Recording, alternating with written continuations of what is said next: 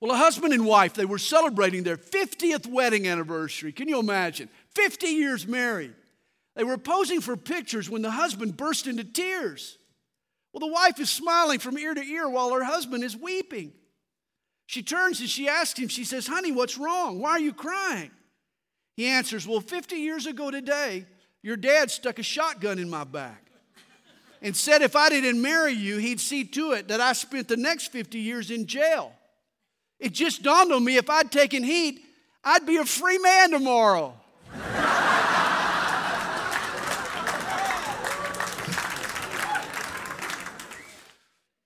Didn't quite think you'd be with it yet, so I decided to give you a little help this morning.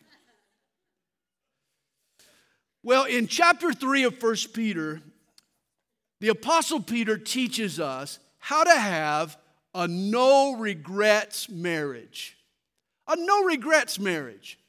If you follow God's blueprint, then 50 years later, you'll be glad you tied the knot. And as far as instructions go, it's girls first. Peter begins by addressing the wives, their boundaries, their behavior, and their beauty. Verse 1. Wives, likewise, be submissive to your own husbands. Nothing like starting out with a splash. Hey, God's plan for a Christian home calls for an ordered equality. Both partners are equal in value but different in roles. God appoints that in the home and in the church, the men are to lead and the women should follow. Of course, this doesn't mean that women are somehow inferior to men, not hardly. Women are often much smarter than men. But in marriage, God is painting a portrait of Christ's relationship with His church. Husbands are to love like Christ, and wives are to act like the church. In verse 1, the Greek word translated submissive is the word hupotasso.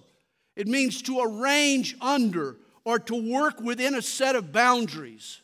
See, the husband is called to pursue God's will for his life.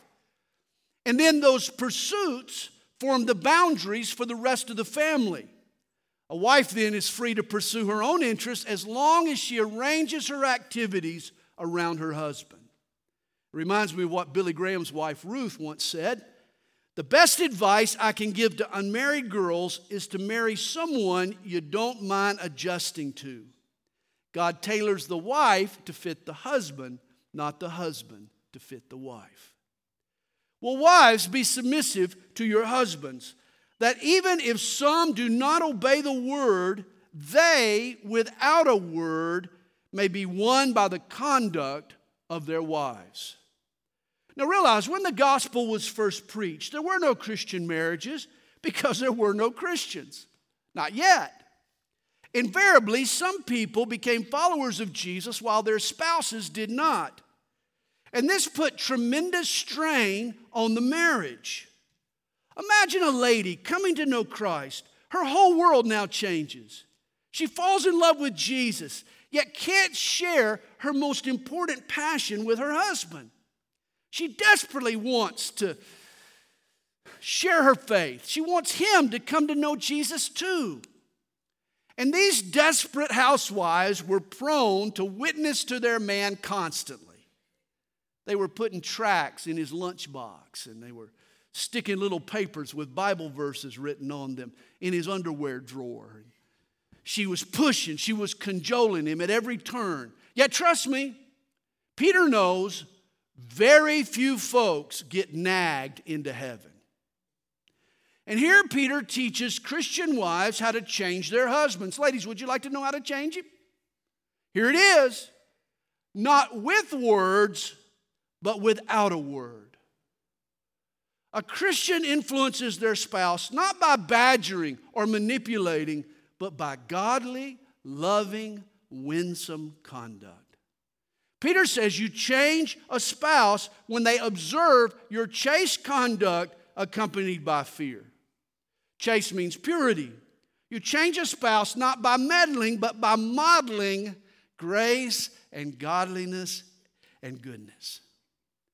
It was in 1805, a missionary from the Boston Missionary Society, he preached to the Indians in upstate New York. After the man's message, Chief Red Jacket told him, "We'll wait a while and see what effect your preaching has upon your own people. If we find it does them good, makes them honest, and less inclined to cheat Indians, we will then consider again what you've said." That's fair. And ladies, this may be the approach old Chief Stubbornheart, that man you're married to, is taking toward your newfound faith. When he sees that the gospel has changed your life, then perhaps he'll pay attention to what it can do for him. And then verse 3 tells us, "Do not let your adornment be merely outward, arranging the hair, wearing gold, or putting on fine apparel. Rather, let it be the hidden person of the heart, with the incorruptible beauty of a gentle and quiet spirit, which is very precious in the sight of God." Now, I don't believe that Peter's saying that a woman can't style her hair, or sport jewelry, or wear fashionable clothes. All women love to accessorize. There's a funny quote from a woman in the movie Steel Magnolias. She says this, she says, "The only thing that sets us apart from the animals is our ability to accessorize." Hey, a woman can dress mod, but modest. Peter's point is that a wife shouldn't use her outward attractiveness as a substitute for an inward beauty. A woman should emphasize the incorruptible beauty that neither time nor gravity, by the way, can take away from you. There's an old saying, marrying a woman for her good looks is like buying a house for its paint job. Eventually, that fresh paint chips off and fades away. That's why if a wife wants to remain beautiful in her husband's eyes, and in God's sight no less, nothing is more appealing, ladies, than a gentle and soft-spoken and submissive spirit. And then verse 5, "For in this manner, in former times, the holy women who trusted in God also adorned themselves, being submissive to their own husbands, as Sarah obeyed Abraham, calling him Lord, whose daughters you are, if you do good and are not afraid with any terror." Wow. Sarah called Abraham Lord. My wife sometimes calls me Lord, but there's a little bit of facetiousness in her voice. But Sarah treated Abraham like the king of the castle. And guess what? He loved her in return. Remember, women need love, whereas men need respect. Ladies, you respect your husband and what he does for you, and he will lasso the moon for you. There is nothing he won't do. You know, two politicians, they were embroiled in a fiery debate when all of a sudden one of them, he shouts at his foe, he says, "But what about those special interest groups that control you and manipulate you?" The politician under attack, he shouted back, he said, "Now you wait just a minute, you leave my wife out of this." A wife does have a powerful sway over her husband. And a smart wife uses it to build him up, not tear him down. Now, Peter addresses the husbands. And he gives us 3 commands for how a husband should treat his wife. We need to dwell with her, understand her, and honor her. Verse 7. "Husbands likewise dwell with them." And I can hear some of you husbands now, "Man, I got this.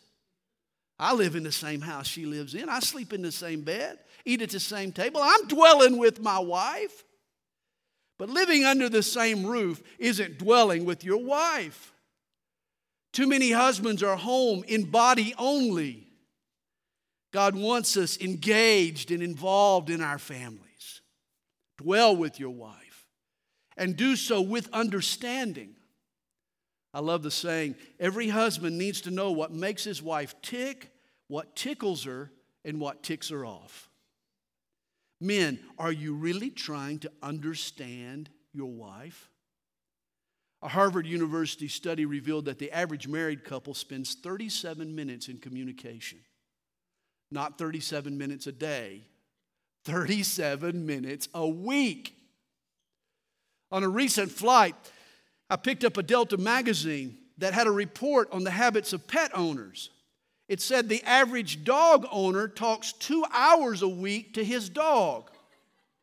Now, when I put the two things together, it means that we speak 3 times as much to our dog as we do to our spouse. This is why men are clueless. Guys, you've got to take some time. You've got to put some effort into this. You need to communicate. Peter also commands us giving honor to the wife. Are you treating your wife as special? Giving her honor? Are you compliment her? Do you brag on her? Do you encourage her? You know what it means to be appreciated at work for a job well done? Well, it means even more to your wife coming from her husband. You know, Peter says here, honor her as to the weaker vessel.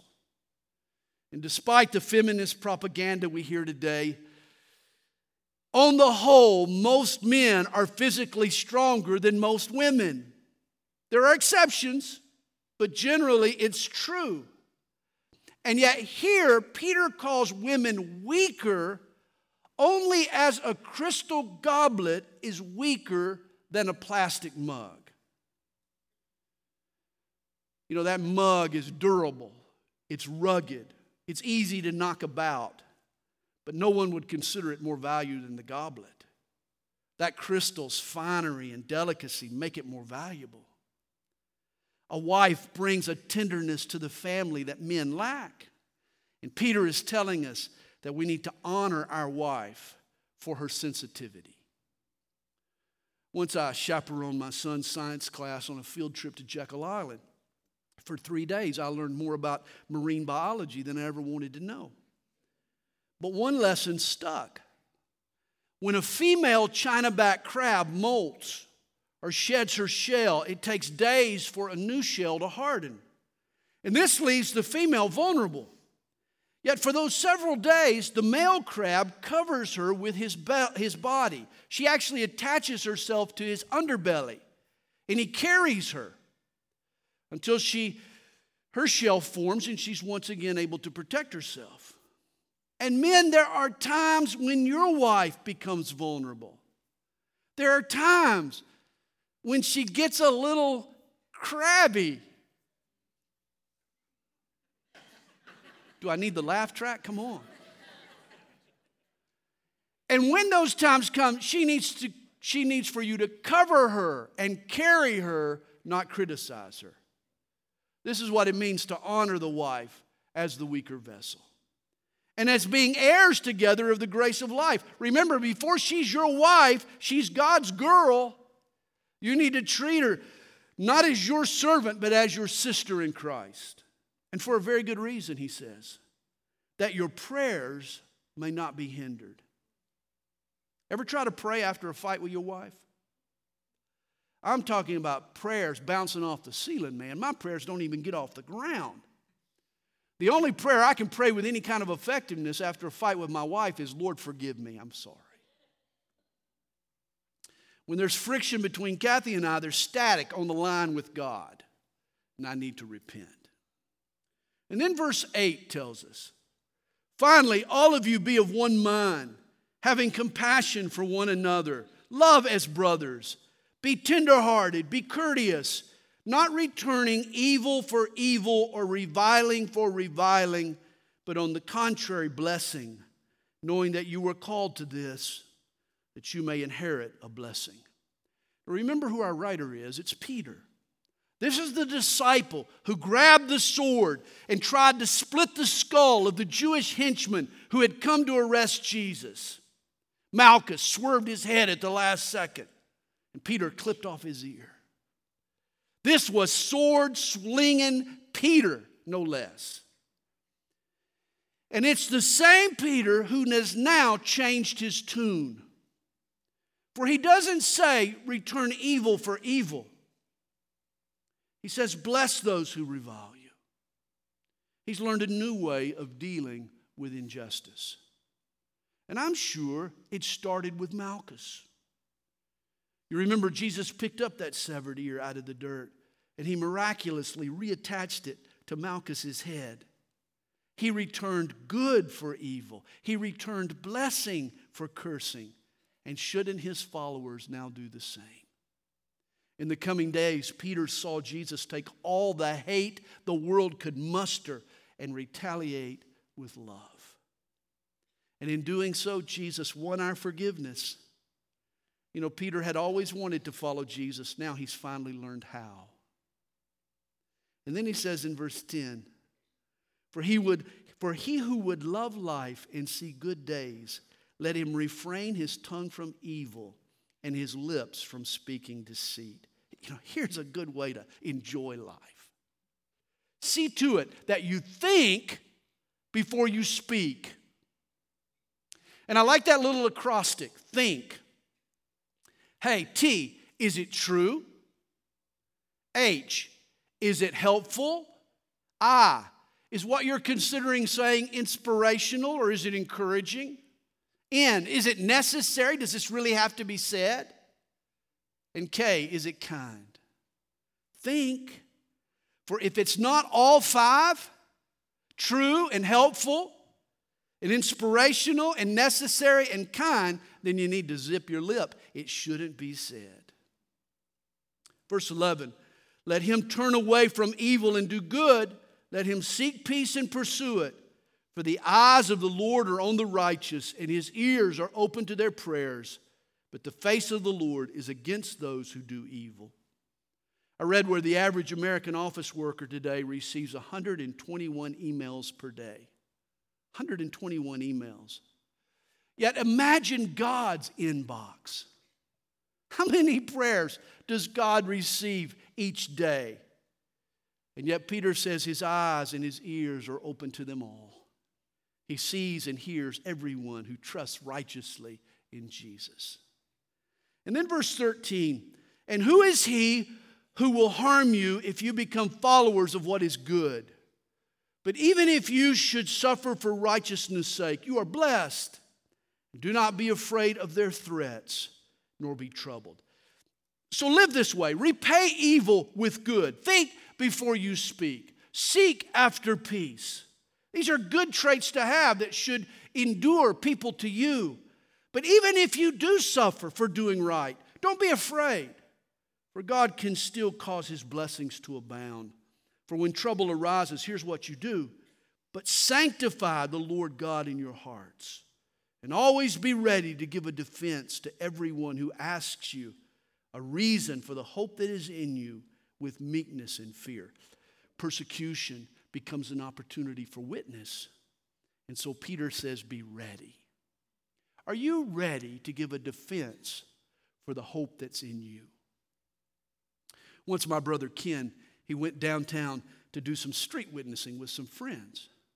And he happened to approach this guy. He was wearing a turban. He had this long robe on. Ken started telling him about Jesus. But this guy was prepared, perhaps more so than my brother. The guy started quoting scripture. Now, he was twisting it, and he was taking it out of context, but he was good at it. And he ended up painting my brother into a corner. Well, that's when he pulled out a pocket New Testament out of his robe, and he waved it in Ken's face. And he said, do you know how David killed Goliath? And that's when the man answered his own question. He said, David killed Goliath with his own sword, and that's what I've just done to you. It was at that moment, my brother says, that he decided to go to school to learn exactly why he believed what he believed. He got serious about his faith. Ken prepared himself to give a defense for the hope that's within him. Are you preparing yourself to do the same? We need to be able to have answers to people's questions. Verse 16, having a good conscience, that when they defame you as evildoers, those who revile your good conduct in Christ may be ashamed. For it is better, if it is the will of God, to suffer for doing good than for doing evil. Now, all suffering is not created equal. I know folks who are persecuted by others, and probably rightly so. They act like jerks. That's why they're getting persecuted, not because they're Christians. There's no merit in that kind of suffering. If you suffer for evil, There's no reward for that. If you suffer, make sure it's for a noble cause, like Jesus. For Christ also suffered once for sins, the just for the unjust. Jesus suffered in a noble way. He suffered to atone for our sin. He died in our place once and for all, the just for the unjust. You make sure that when you suffer, it's for a noble cause. Jesus died that he might bring us to God, being put to death in the flesh, but made alive by the Spirit, by whom also he went and preached to the spirits in prison, who formerly were disobedient, when once the divine long-suffering waited in the days of Noah, while the ark was being prepared. Wow. Recall, there was 120 years of divine long-suffering before the flood. You remember Noah worked and warned the people for 12 decades. Don't ever say God's not patient. He is. He wants people to repent. Now here we're told that Jesus went and preached to the spirits in prison. In Ephesians 4, we're told that after Jesus died on the cross, he descended into Hades. Now that's not hellfire per se, but to Abraham's bosom. It's the place that Jesus spoke of in Luke chapter 16. It was the Old Testament home of the believing dead. And it was there that Jesus preached during those 3 days between his death and resurrection. He preached of God's grace in his work on the cross, not as a second chance, but as a validation of what the people had chosen. See, to those Old Testament saints who had believed in God's promise, Jesus' sermon was validation that God had sent his atoning sacrifice, that Jesus was the Savior. But to the disobedient spirits who heard him, occupying that place of punishment, those who had rejected God's promise, Jesus' sermon and presence was validation that their punishment was just. They were getting what they deserved. Now, Peter continues to speak about this time of the flood. He says, in which a few, that is 8 souls, were saved through water. Remember, only 8 souls heeded Noah's warning and boarded the boat. The history of the human race was salvaged by 8 people. Can you imagine? Noah, his 3 sons, and their wives.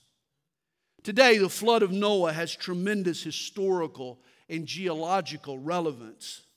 There is a semblance of this story in almost every ancient culture. Every ancient people attest to the historical reliability of Noah's flood.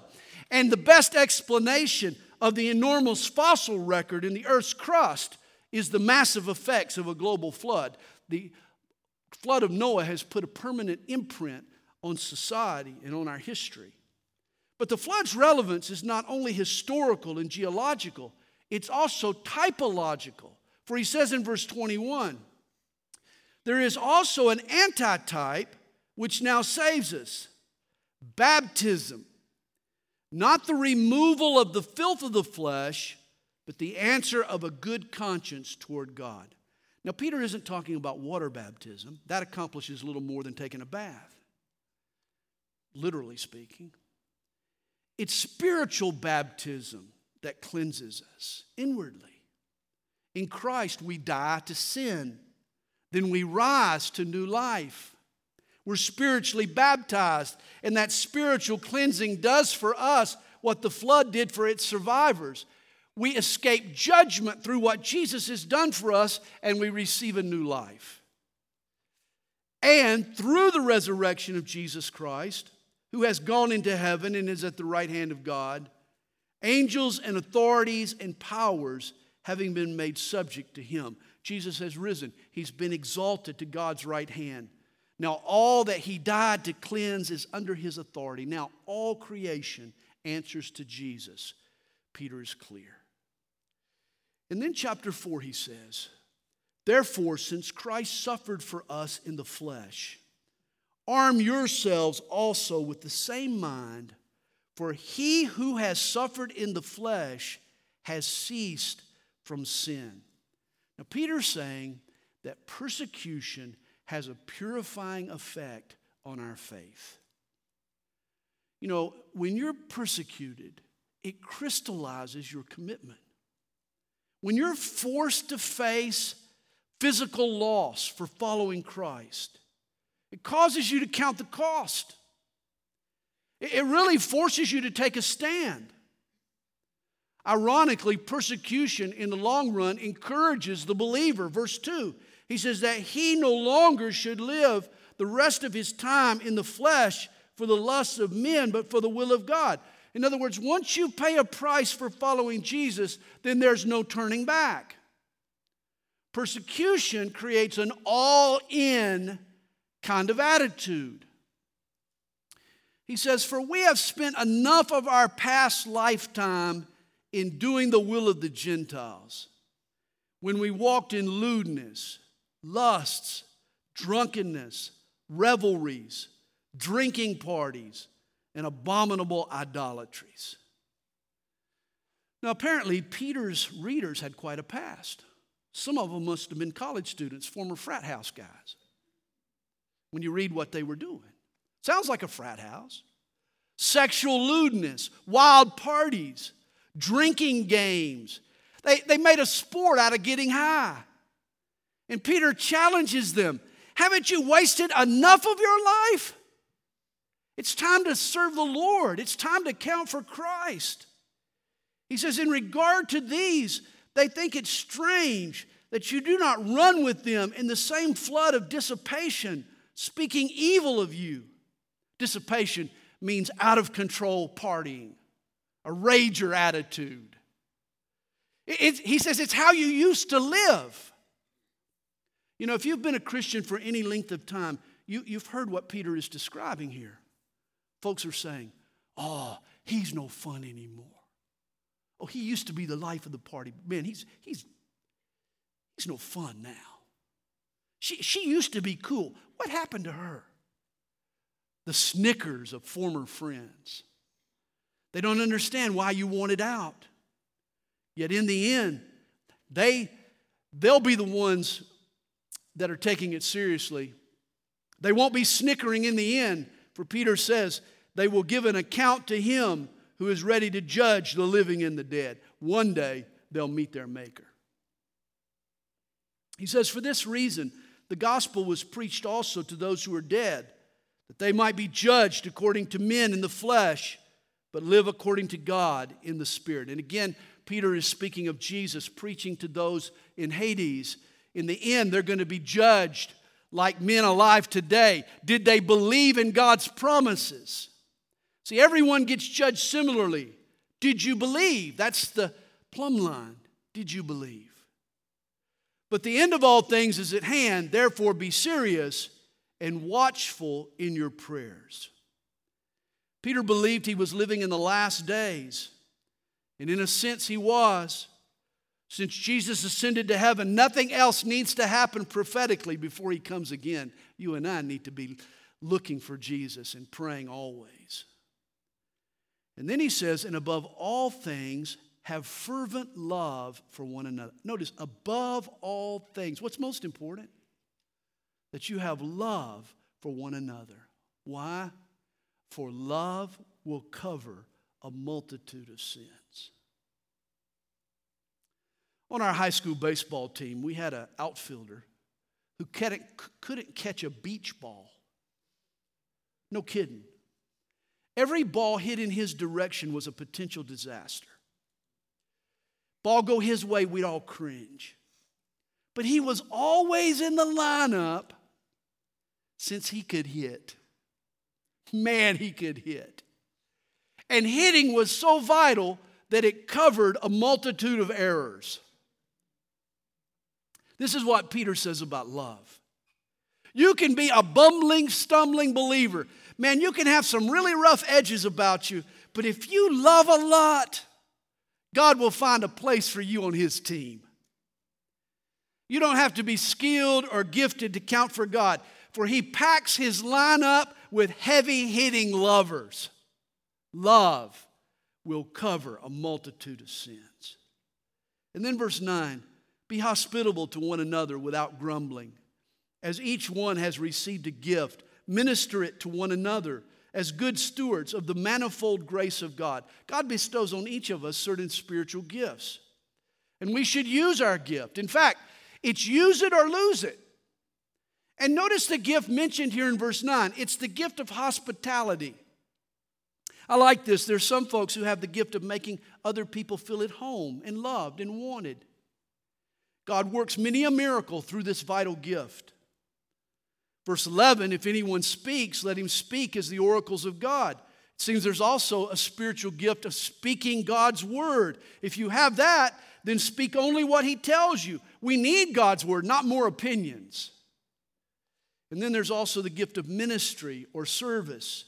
If anyone ministers, let him do it with the ability which God supplies, that in all things God may be glorified through Jesus Christ, to whom belong the glory and the dominion forever and ever. Amen. And then verse 12. Beloved, do not think it strange concerning the fiery trial which is to try you, as though some strange thing happened to you. Don't be surprised by persecution. Friends, if this world nailed Jesus to the cross, don't expect it to roll a red carpet out for you. Don't consider it strange. All Christians need to warm up to the idea of fiery trials. We've been warned. Persecution could be on our horizon. And we should be able to rejoice to the extent that you partake of Christ's sufferings, that when His glory is revealed, you may also be glad with exceeding joy. At times, Christians are asked to share in Christ's momentary sufferings. We'll also share in His eternal glory. We suffer today, but we'll rejoice forever. And then he says, if you are reproached for the name of Christ, blessed are you. For the Spirit of glory and of God rests upon you. On their part, He is blasphemed, but on your part, He is glorified. You know, we live at a time and in a place where following Jesus is relatively easy. It is. But in short order, it all can change. We've seen how quickly things can change over the past 6 weeks. And in short order, things can change where following Jesus means drawing fire from this world, being treated unfairly, suffering for Christ's sake. It can happen. Peter warns us, don't think it's strange when you experience the fiery trial. But let none of you suffer as a murderer, a thief, an evildoer, or as a busybody in other people's matters. Yet if anyone suffers as a Christian, let him not be ashamed, but let him glorify God in this matter. If you suffer as a believer, you glorify God. But if you're ridiculed for doing evil or for just sticking your nose in other people's business, then you're bringing shame to Christ's name. That's not the suffering that's admirable. He says, for the time has come for judgment to begin at the house of God. You know, I have no doubt that the biggest obstacle to the evangelization of the world is the selfishness and hypocrisy in the church. I have no doubt. We can't draw people out of the darkness if we as Christians are asleep in the light. We can't. The judgment of God should begin with the church. You heard about the person who said the reason they became a Christian was they had a friend who was a Christian. And then the next person said, the reason I'm not a Christian is because I had a friend who was a Christian. It's amazing the influence that we have. Judgment needs to come to the house of God first. We need to get it in gear. We need to be serious about following Jesus and loving one another. And if it begins with us first, what will be the end of those who do not obey the gospel of God? If God isn't squeamish, he's saying, about disciplining his own children, don't think for a second he won't hammer a wicked world. Verse 18, now, if the righteous one is scarcely saved, where will the ungodly and the sinner appear? In other words, if a Christian limps into heaven with a poor witness, where does that leave the unbelievers? We owe it to the world around us to shine brightly the light of Jesus Christ and to give them a chance to come to know the God that we know. Therefore, let those who suffer according to the will of God commit their souls to Him in doing good as to a faithful Creator. And again, notice this, it is possible to suffer according to the will of God. Some Christians think any suffering is a sign that you missed the will of God somewhere along the way. Not so. Here he says, those who suffered according to the will of God. In this world, following God can get you into trouble. And then he says in chapter 5, the elders who are among you I exhort, I who am a fellow elder. Notice Peter classifies himself as a fellow elder. This is why it's so preposterous for Roman Catholicism to refer to Peter as the first pope. Peter never exalted himself above a fellow elder. And he calls himself a witness of the sufferings of Christ. Though Peter followed at a distance, he was there when Jesus was tried, and when he was scourged, and when he was nailed to the cross. He was an eyewitness of Jesus' sufferings. And he was also a partaker of the glory that will be revealed. You remember, Peter saw Jesus' sufferings and his glory. You remember back in Matthew 17, on top of Mount Hermon, with his disciples by his side, we're told that Jesus was transfigured before them. His face shone like the sun, and his clothes became as white as light. His humility was peeled back, and the disciples got a peek of Jesus' glory. And these were all experiences that humbled Peter, that made him say, hey, I'm not first among the elders, I'm a fellow elder. I'm a witness of the sufferings and the glory of Christ. And then Peter encourages his fellow elders, shepherd the flock of God which is among you. You know, the word pastor means shepherd. And it's my job to shepherd the flock of God. I tend and mend. I feed and lead. And I got to be vigilant, for the flock is vulnerable to predators. You know, pastors are to serve as overseers, Peter says. The word elder means overseer. A pastor sees the big picture. He thinks ahead. He looks out for God's people. He should be a few steps ahead of the rest of the flock. There was a time when our elders spent most of their time reviewing finances and conducting business. Today we have other structures that handle those tasks. We freed up our elders to do what God has called them to do, which is minister to God's people. That's what's most important. And they're to serve as overseers, not by compulsion, but willingly. Being an elder should never be a duty. It's a blessing. It's a privilege. It should be done cheerfully and not for dishonest gain, but eagerly. Financial reward should never be the goal of a spiritual leader. He says, not as being lords over those entrusted to you, but being examples to the flock.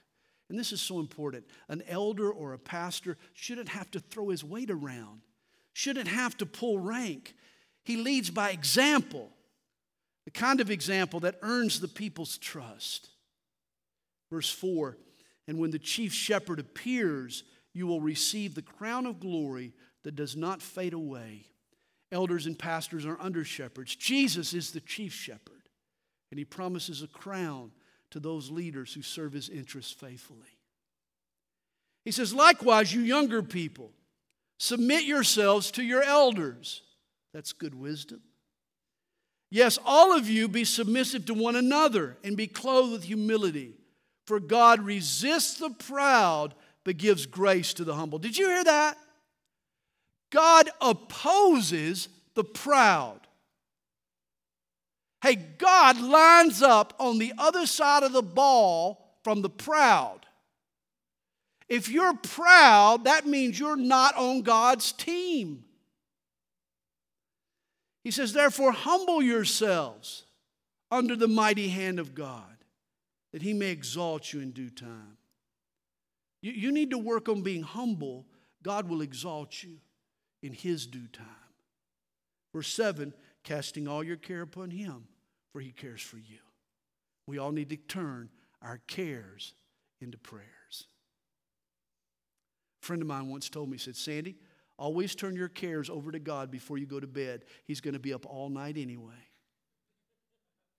God can be trusted. So be sober. Be vigilant. In other words, be on guard. Why? Because your adversary, and you've got one, the devil, walks about like a roaring lion, seeking whom he may devour. You know, I've been told that the roaring lion is not the one you worry about. He's just a decoy. When little Bambi starts prancing down the path, the roaring lion is the one who jumps out and starts snarling and growling. He makes fierce noises.